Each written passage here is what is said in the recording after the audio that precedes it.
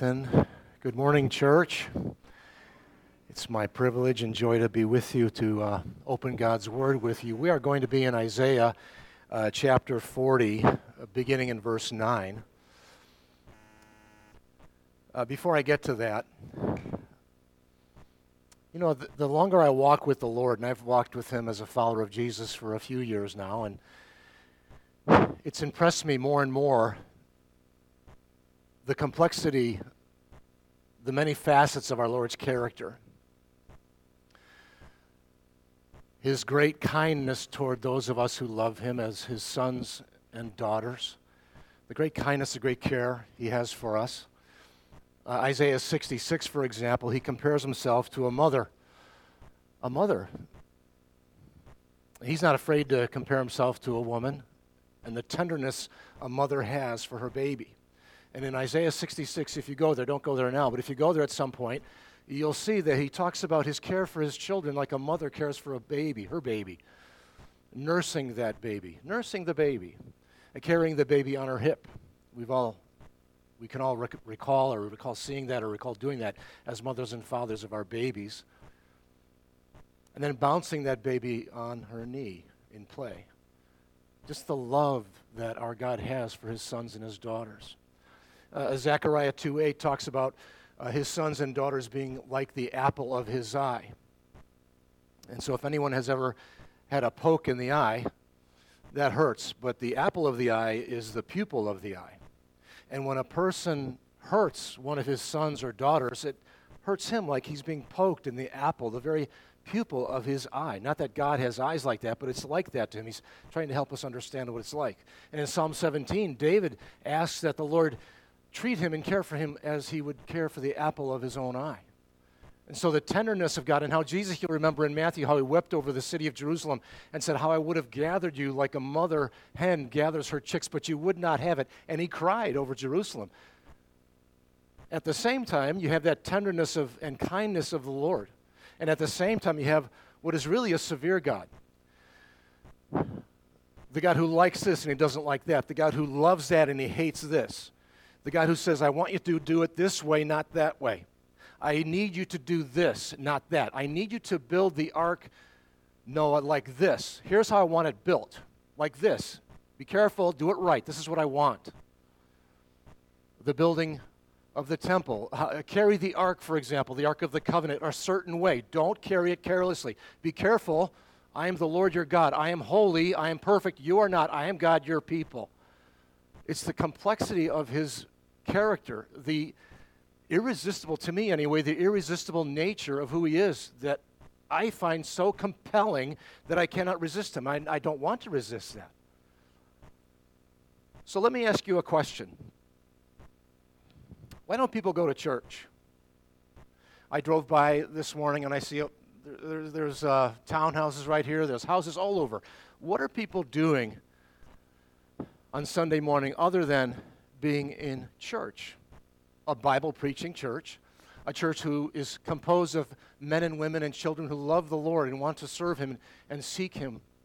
Why aren't people doing it? Why is it that they're not here or elsewhere where the Bible is taught and people love Him? Why? Well, I chased this around in the Bible, I chased this around, did some research about why people say they don't go to church or why they've been to church and no longer attend church at all. And I'm guessing that you can probably know what some of these reasons are. Here you go. Here's a list. The church is irrelevant to life. It's irrelevant. I don't need to go to church. It's irrelevant to me. I don't need formal church. I already have friends. The church hurt me. I had a need, and the church failed to meet it. I needed something in particular, and the church failed to meet my need. I'm too tired to go to church. I work hard Monday through Friday. I really, really work hard. I have a busy life. I have children. I'm too tired. Yikes. The church is anti-science. Stupid people go to church. It's too narrow. You're too restrictive. You people are way too narrow for me. I don't like it. I'm not going. There's hypocrites in the church. Hypocrites. You all hypocrites? My kid plays sports on Sundays. I don't want to go to church because my kid needs to play sports on Sundays. That's why I don't go to church. I have my own ways to connect with God. We would call that a self-styled way to reach out to God. Not that that's adequate in any way. The church's teachers are boring. They're confusing. I don't understand the Bible, and I don't really get anything out of it, so I'm not going. The text this morning from Isaiah 40, I think will answer a lot of those questions. I'm not going to go through and answer those, but as we go through that text, I think you'll see what some of the Lord's answers are to those questions or those criticisms of the church. So I'm going to dive into that. You ready to dive into Isaiah 40? As my granddaughter says when I'm playing with her, she says, "Let's do this, Papa." Okay, here we go. Let me pray first, and then we'll go into Isaiah 40. Father, this is a beautiful morning. We thank you for it. You give us the sun to warm us on a cold day. You give us the ability to speak and to listen, the ability to even get out of bed, and to be here together. Lord, I pray that you would guard my mouth, you would open my heart to what you have to say, and that these people would, these precious people would listen to your words and seek to follow you with all their heart. Lord, we ask this in Jesus' name. Amen. Isaiah 40. I just want to set this up a little bit for you. Isaiah was an amazing man of God, a prophet of God. He ministered in the divided kingdom for about 40 years. He had a tough ministry, but one that was highly privileged. Isaiah 6 notes that he actually saw the very throne room of God, and he was overwhelmed, of course, with God's holiness, and he was on his face. And God, of course, being God, gracious to his people, caused him to be cleansed with a hot coal on his lips. "I am a man of unclean lips," he said, "and I live among a people of unclean lips," Isaiah 6. So that was a great privilege, but great privilege came with great burden for Isaiah. He spent 40 years, as I said, ministering and speaking about God's sense of things in this culture. He had bad news. The first 39 chapters of Isaiah is a ministry of judgment, where Isaiah is telling the people, God says this, and he doesn't like your apostasy, having an intellectual understanding of God without its heart. He doesn't like your idolatry, worshiping things and making things that are diminishing him. He hates that. Following the rituals of the law without the heart that the law is supposed to engender in us. The love for God. Why do we do this? We do it because we love him. But if we do it mechanically, he hates that. He hates it. And he judged it for the first 39 chapters. The people in the divided kingdom, Judah and Israel, were being hammered by God. God was using people to punish his own people, using pagans to punish his people. They were in pain. But you know, the principle I would take from this is that God sometimes uses pain to get our attention. Sometimes he says, you know, I love you. I'm going to have to hurt you to get you to pay attention to me. So by the time we get to Isaiah 40, we're ready to move now into what we would call the ministry of comfort for God's people. They've paid the price for their apostasy, for their idolatry, and for their failure to do the meetings with God and the rituals that God had set up with the proper heart. He's done with that now. Now he's going to get into the ministry of comfort for God's people, now that they're ready to listen to him. You'll notice in the first verse, comfort my people, says your God. Speak tenderly to Jerusalem, okay? That's the ministry of comfort beginning right there. What I want to do, though, is skip down to verse 9. And I'm going to start in verse 9 and go right through the end of Isaiah 40. So listen with me as we read through it together. Starting in verse 9 of Isaiah 40. Get you up to a high mountain, O Zion, herald of good news. Lift up your voice with strength, O Jerusalem, herald of good news. Lift it up, fear not. Say to the cities of Judah, behold your God. Behold, the Lord God comes with might, and his arm rules for him. Behold, his reward is with him, and his recompense before him. He will tend his flock like a shepherd. He will gather the lambs in his arms, and he will carry them in his bosom, and gently lead those that are with young. Who has measured the waters in the hollow of his hand and marked off the heavens with a span, enclosed the dust of the earth in a measure, and weighed the mountains in scales and the hills in a balance? Who has measured the Spirit of the Lord? Or what man shows him his counsel? Whom did he consult, and who made him understand? Who taught him the path of justice and taught him knowledge and showed him the way of understanding? Behold, the nations are like a drop from a bucket and are accounted as the dust on the scales. Behold, he takes up the coastlands like fine dust. Lebanon would not suffice for fuel, nor are its beasts enough for a burnt offering. All the nations are as nothing before him. They are accounted by him as less than nothing and emptiness. To whom then will you liken God? Or what likeness compares with him? An idol. A craftsman casts it, and a goldsmith overlays it with gold and casts for it silver chains. He who is too impoverished for an offering chooses wood that will not rot. He seeks out a skillful craftsman to set up an idol that will not move. Do you not know? Do you not hear? Has it not been told you from the beginning? Have you not understood from the foundations of the earth?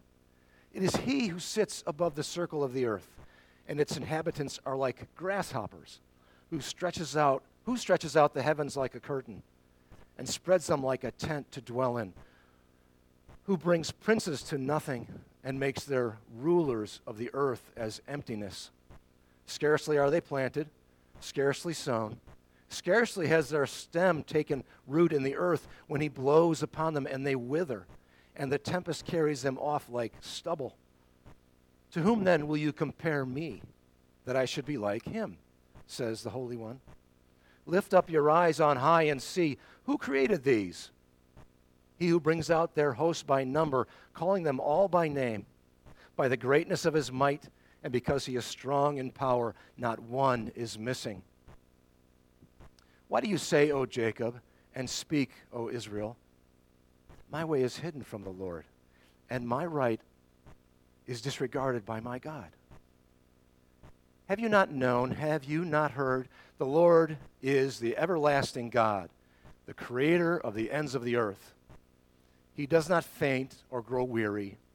His understanding is unsearchable. He gives power to the faint, and to him who has no might, he increases strength. Even youths shall faint and be weary, and young men shall fall exhausted. But they who wait for the Lord shall renew their strength. They shall mount up with wings like eagles. They shall run and not be weary.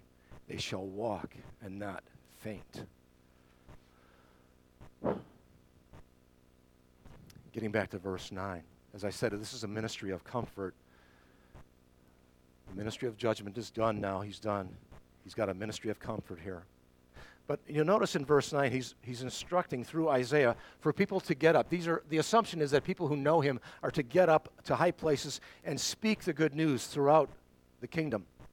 Lift up your voice with strength, O Jerusalem. Don't be weak. Be a herald of good news, one who proclaims the good news of the Lord. Lift it up. Don't be afraid. He says, fear not. Say to the cities of Judah, behold your God. Now, the assumption here, as I said, is that these people know who the Lord is. And that's why we have, for example, in a couple of different sections in the subsequent verses, don't you know this? Haven't you heard of this before?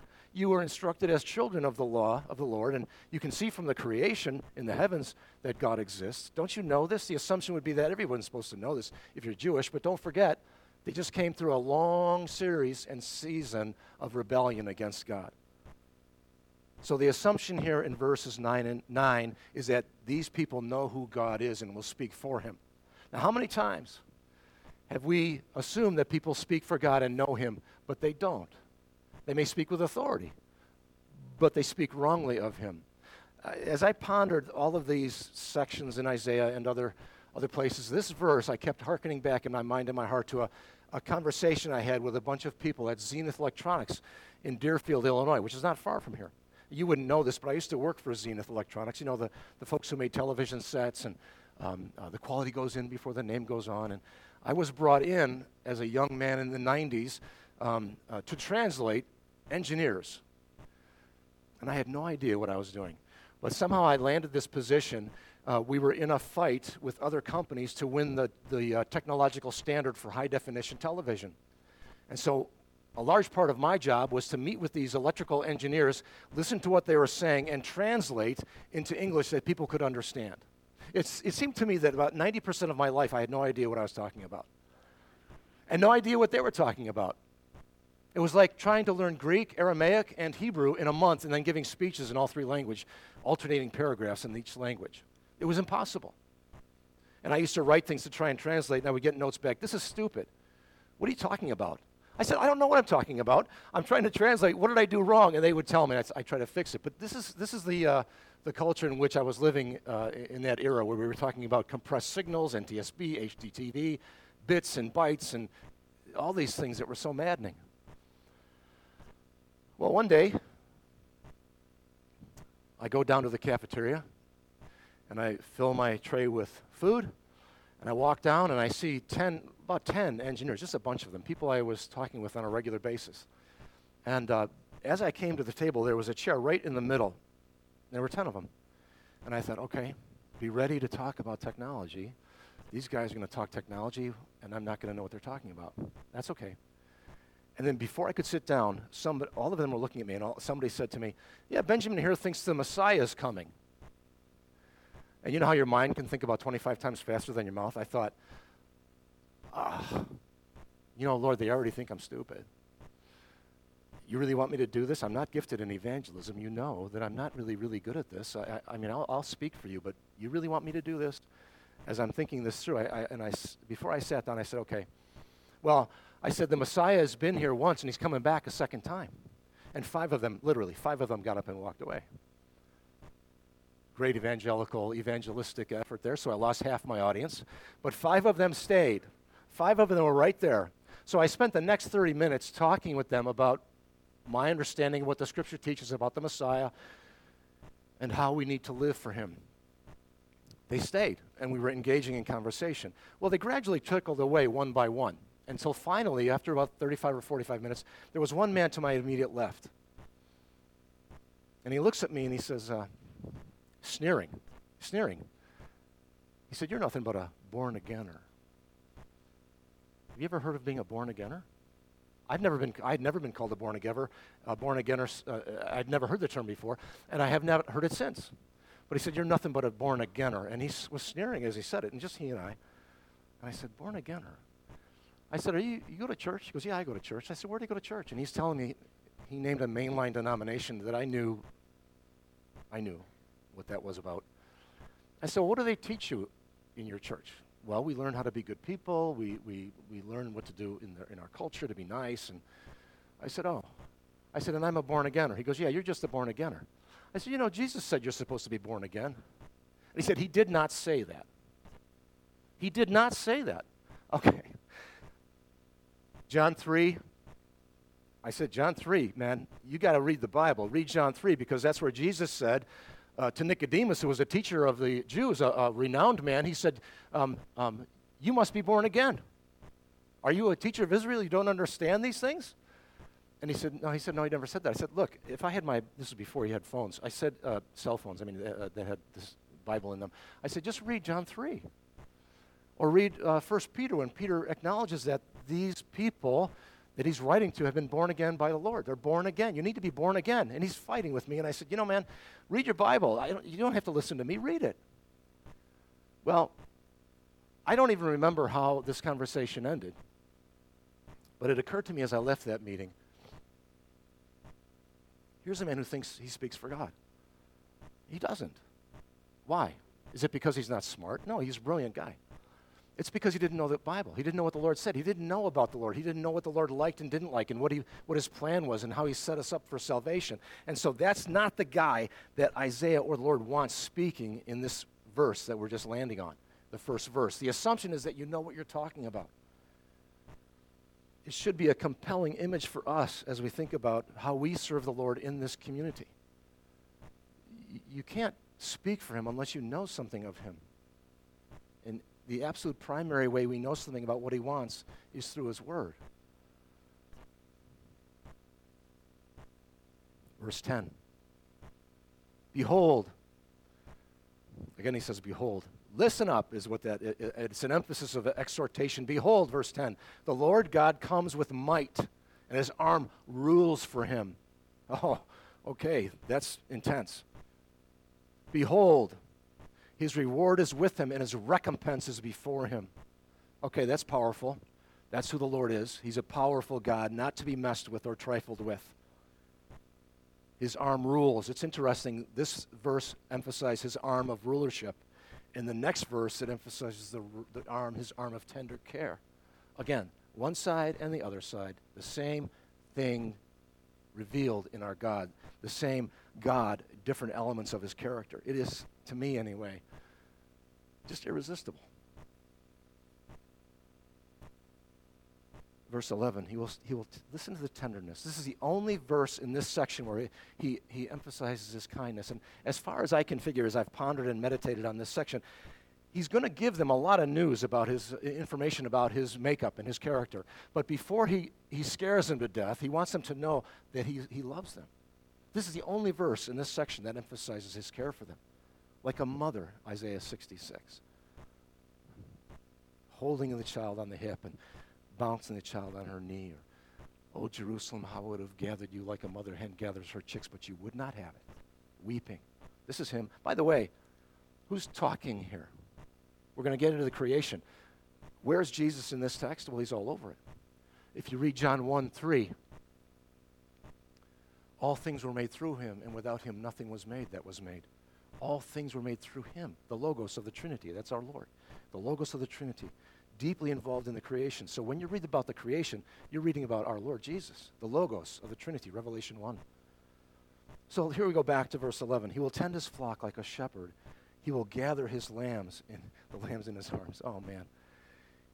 He will carry them in his bosom and gently lead those that are with young. There's a bush next to my garage that is filled with leaves in the spring and summer and fall, but then in the winter it's completely leafless, and it's got very sharp branches. It's a pretty thick bush. A lot of branches that are very thick, and you can't get in there. Well, I noticed this winter that birds gather in the center of this bush. They gather there, and as I walk up to them, about as close as this music stand is to me, and they just look at me. They're right in the middle of this bush. And I'm thinking, I thought, what are they doing? And why aren't they afraid of me? Because birds, they're little tiny birds. They're afraid. They're usually afraid. But they got nothing to fear in that bush. You know why? Because I can't get in there. If I tried to get in there, and they know this with their little bird minds, they know that I can't get in there without hurting myself. They're completely safe. Completely safe. That's what it's like to be in Christ. That's what it's like. Fully protected, confident. These birds are completely confident I'm not going to bother them. I could put my face right next to that bush and they would just be looking at me, and I've done that. But I thought, wow, what an amazing thing. God gives us his creation, and he teaches us lessons with simple things like this. He gathers his lambs in his arms. Now, by the way, based upon the previous verse and the dangerous God that we have here, what do you think the shepherd would do? He gathers the sheep in his arms and he clothes them close to his bosom. What would he do if a wolf came up and tried to attack him? He'd beat the stuffing out of that wolf, right? He would defend his sheep with a staff, a rod and a staff. John 10. He carries us in his bosom and leads those who are with young. That's how he feels about you. If you know Christ. That's how he feels about me, and we can have confidence in his care. He is severe. He likes this and he doesn't like that. Do it this way because I said so. But as a loving father or as a loving mother, he loves us with an intensity that we don't understand. So he paints that picture for us, and now he's going to deliver some information that we need to be mindful of as we consider his character. Remember, we're talking about a ministry of comfort here. In verse 12. Who has measured the waters in the hollow of his hand and marked off the heavens with a span?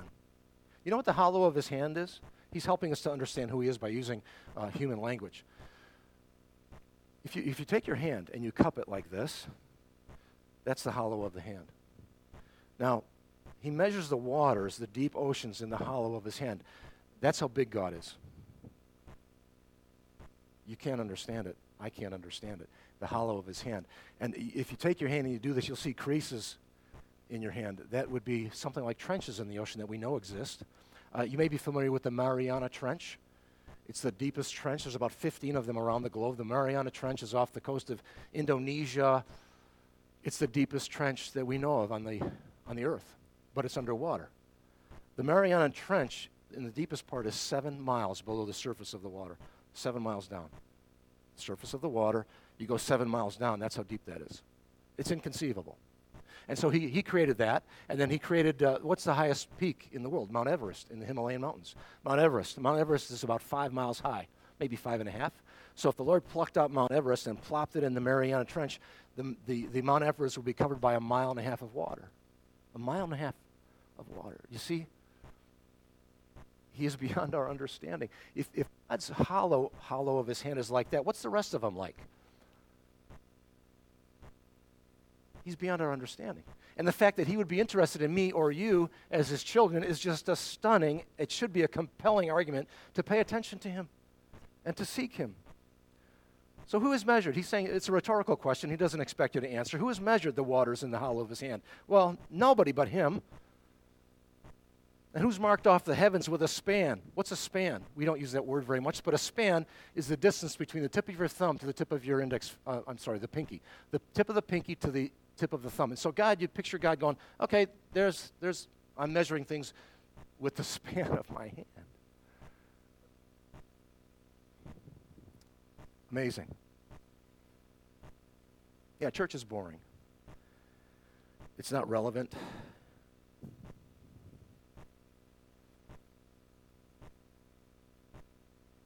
Continuing in verse 12, who's done this? Who's measured the waters in the hollow of his hand, and who's marked off the heavens with a span? Who has enclosed the dust of the earth in a measure, like a measuring cup?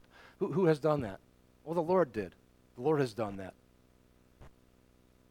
Who's weighed the mountains in scales and the hills in a balance? That's how big he is. In verse 13, who has measured the Spirit of the Lord? Or another word for measured in some of your translations might say directed. Who's directed God's Spirit, capital S? Who's directed his Spirit, the Spirit of the Lord? Or what man shows him counsel? Well, there's not one. We're seeing his power. Now we're seeing his wisdom. He doesn't need my counsel. He doesn't need your counsel. If we are wise as part of God's general grace to people, specific grace of God's wisdom is revealed specifically in his economy. No one has showed it to him, not one. If human counseling is right, it's right because it squares with God's word. Whom did he consult? Who made him understand? Nobody. He's self-contained. He's self-contained. He doesn't need anything. And at the same time, remember, he wants you and he wants me. Like children, the apple of his eye. Like a mother taking care of her little baby. Whom did he consult? Verse 14, who made him understand? Who taught him the path of justice and taught him knowledge and showed him the way of understanding? Well, wisdom, nobody taught him that. He knew that. 15, behold, the nations are like a drop from a bucket. They're tiny and are accounted as the dust of the scales. If you look at Psalm chapter 2, the writer of the psalm talks about the nations rage against the Lord, and the Lord laughs at them in derision. He's just not impressed with their rage. They can rage against him all they want. He's not worried about them. They're accounted as the dust on the scales. They're tiny, tiny. Behold, he takes up the coastlands like fine dust. Lebanon would not suffice for fuel, nor its beasts enough for a burnt offering. There's nothing, humanly speaking, that you can do that would be sufficient to offer to our God. Nothing. It's just because of his grace and mercy that we are able to even read his word and understand it. Verse 17, all the nations are as nothing before him. They are accounted by him as less than nothing and emptiness. So, verse 18, to whom then In other words, to whom then? Okay, given what you just heard about me, he says, in these verses, in my power, my creation, my wisdom, my care for you, how tiny everything is, and yet my love for you, how I can be scary, but I'm also tender. Given all of this, to whom then will you liken God? Who is like him? Or what likeness compares with him? Maybe an idol. That's what got them in trouble in the first place. They were making idols, and they were getting comfort in things that they crafted out of their own hands, or things they devoted their hearts to aside from the Lord himself. And maybe an idol will do it.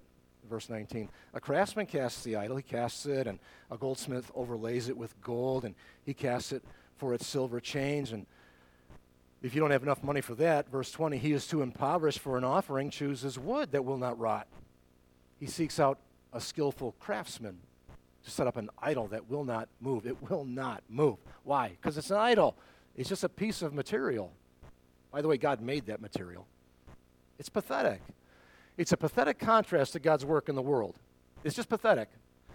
And we may be distracted by all kinds of idols, and we may be going through our own Christian rituals, but apart from the heart love for God, he's not happy with it.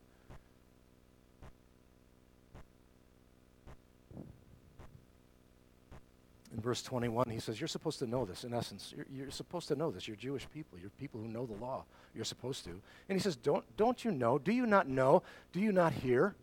You should know this. Has it not been told you from the beginning?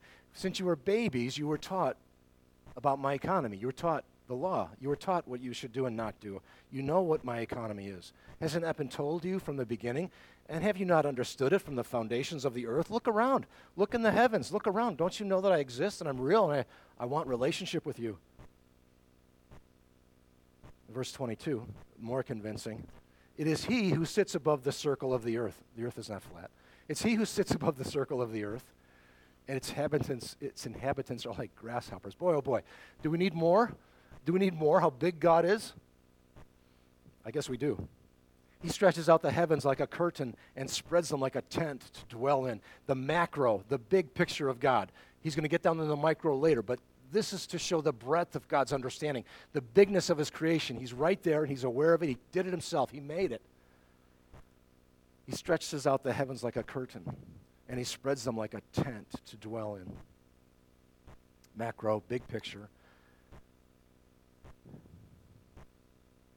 Who brings princes to nothing and makes rulers of the earth as emptiness. China, Russia, Iraq, Ukraine, president this, doctor that, CDC, the virus, you name it. He brings everything to nothingness, and he makes the rulers of the earth as emptiness. Compared to him, they're nothing. Verse 24, scarcely are they planted. He says this word scarcely 3 times. We don't usually use that word this way, but listen to what he says. Scarcely are they planted, scarcely sown. Scarcely has their stem taken root in the earth, and when he blows on them, and they wither, and the tempest carries them off like stubble. I like to plant things in my yard. I plant flowers, and Joyce and I, we plant vegetables, and I enjoy flowers and bushes and things like that, and so we do this every year. Well, sometimes I'll plant a nice flower. I'm really excited about it, and I'll be able to look at it from my kitchen window over breakfast or whatever I'm doing, and usually they remain fine, and there's nothing. But sometimes I look out there, and there's a carcass of one of my flower plants.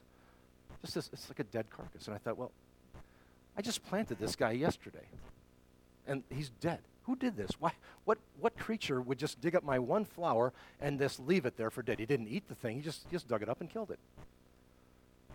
And then one time I had a sunflower plant, you know, the kind that grow real tall and they have big yellow flowers. I planted those, and it was allowed to grow for a little bit. It got about 5 feet high, and then some creature crawled up and snipped it at 6 inches and let it hang there. I thought, I just planted that thing. That's the picture here. That's like people. Scarcely are they planted, scarcely sown. I just did this.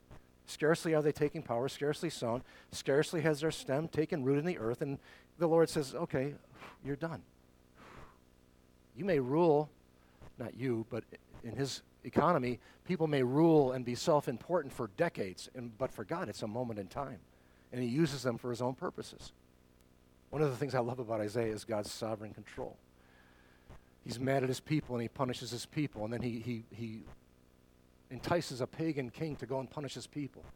You need to punish my people so they get their senses back about who I am and what my relationship is to be with them. And then when they're done, he says, okay, pagan king, you've done that, now I'm going to punish you for hurting my people. Because you're proud now.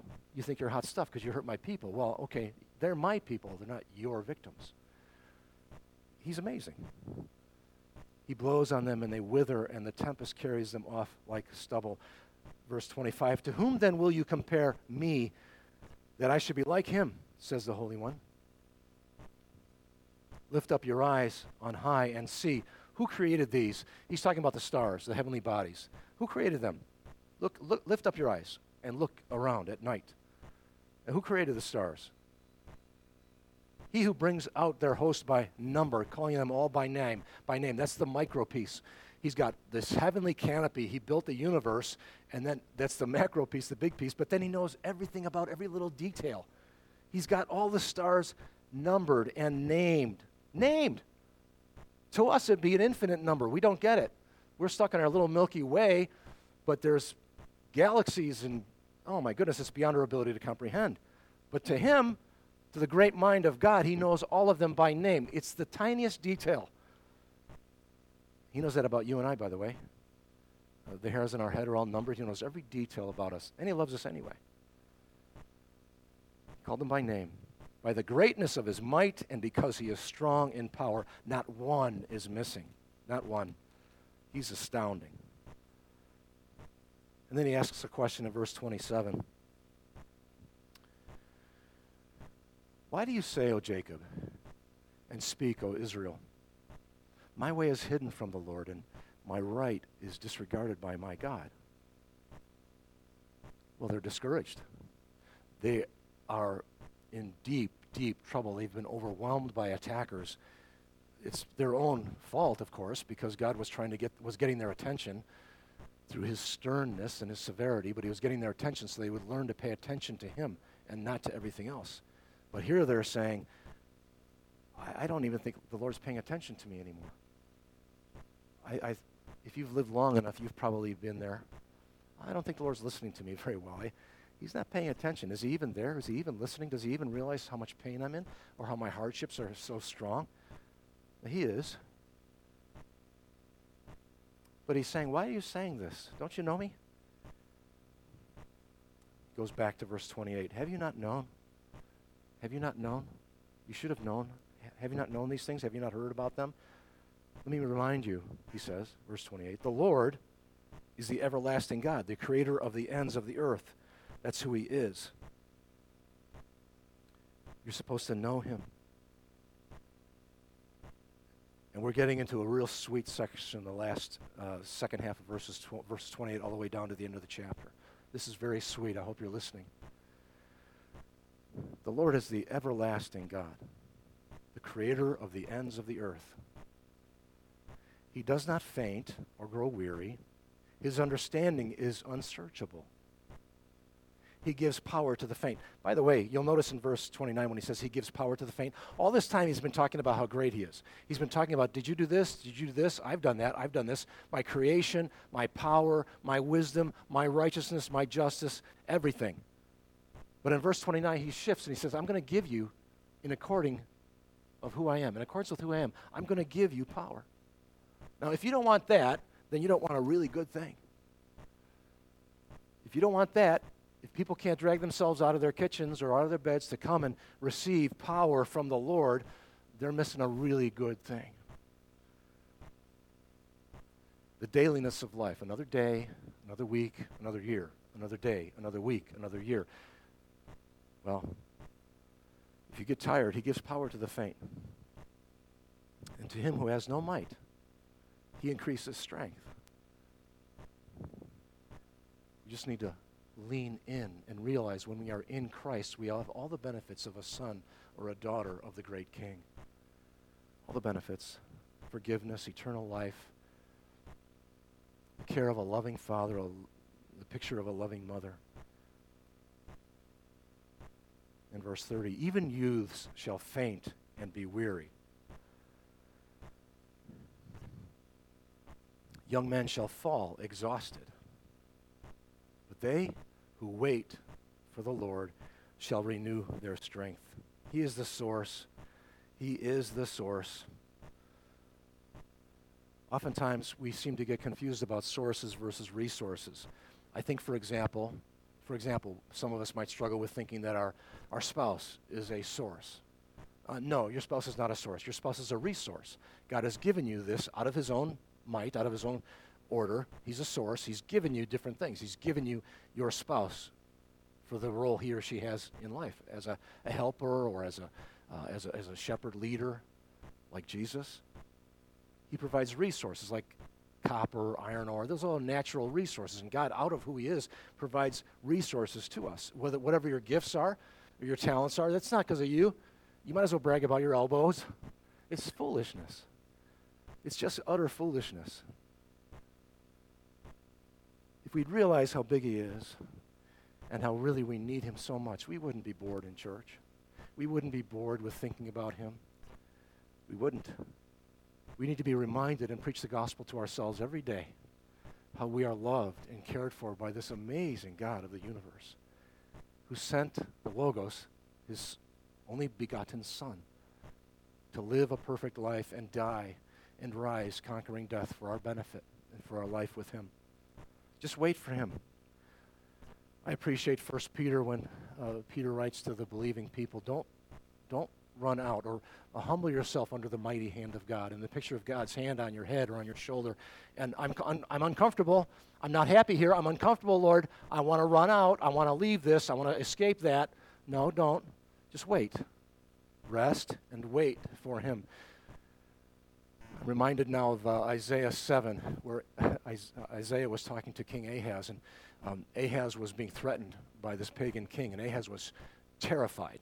He should have been terrified. He was terrified. And the people were terrified. They were shaking like reeds in the wind. And Isaiah says, be quiet, be still. Be quiet, be still. It's a good lesson for us. Be quiet, be still. Listen, think about who he is. Think about who God is. And he says to Ahaz, if you are not firm in faith, you will not be firm at all. You're going to collapse. Rely on me. Use me as your source of strength. They who wait for the Lord shall renew their strength. They shall mount up with wings like eagles. Oh, they mount up with wings like eagles. How powerful. You ever see an eagle fly and land in his nest on top of a large tree? It's awesome.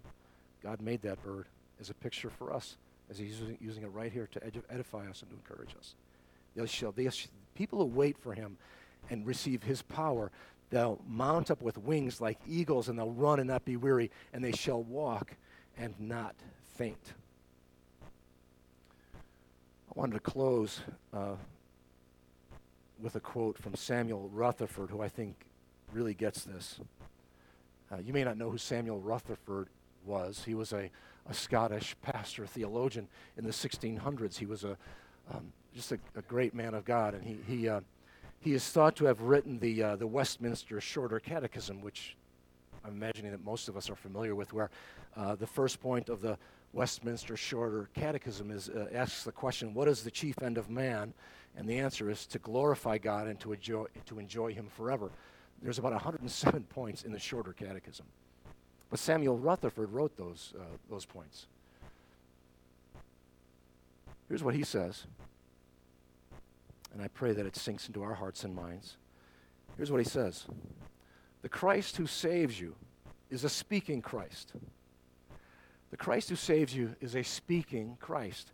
The church knows him by his voice, and they can discern his voice among 1,000 others. The Christ who saves you is a speaking Christ. He's not dead, he's alive, and he speaks to us in many ways, largely through his word. The Christ who saves you is a speaking Christ. The church knows him by his voice and can discern his voice among 1,000 others. Well, I pray that's true for us. So what are we to do? It seems to me, if I understand the word properly, here's what we are to do. We are to listen for his voice. Through all the distractions of life, through our phones and whatever it might be that's distracting us largely, where we can't sit quietly and ponder who he is. Listen for him. Just listen for him through his word, through the quietness of your own spirit. Listen for his voice. Look for him in all things. Look for his hand. Seek him. He's there. And remember what you have learned of him. Remember what he's like. Remember his character. This whole principle of the kindness and severity of God was hammered home to me in a new way when Lucas was preaching two weeks ago, I think it was, from Romans 11. In Romans 11:22, Paul writes and speaks of the kindness and the severity of God. And I was sitting right there, and I thought, that's it. That's it right there. That's what I've been thinking about. He's irresistible. All we have to do is rip the scales off of our eyes and our hearts to understand his awesomeness and his love for us, for each of us. He's compelling. Listen for his voice. Look for him in all things. Remember what you know. Remember what you know of him. Let's pray.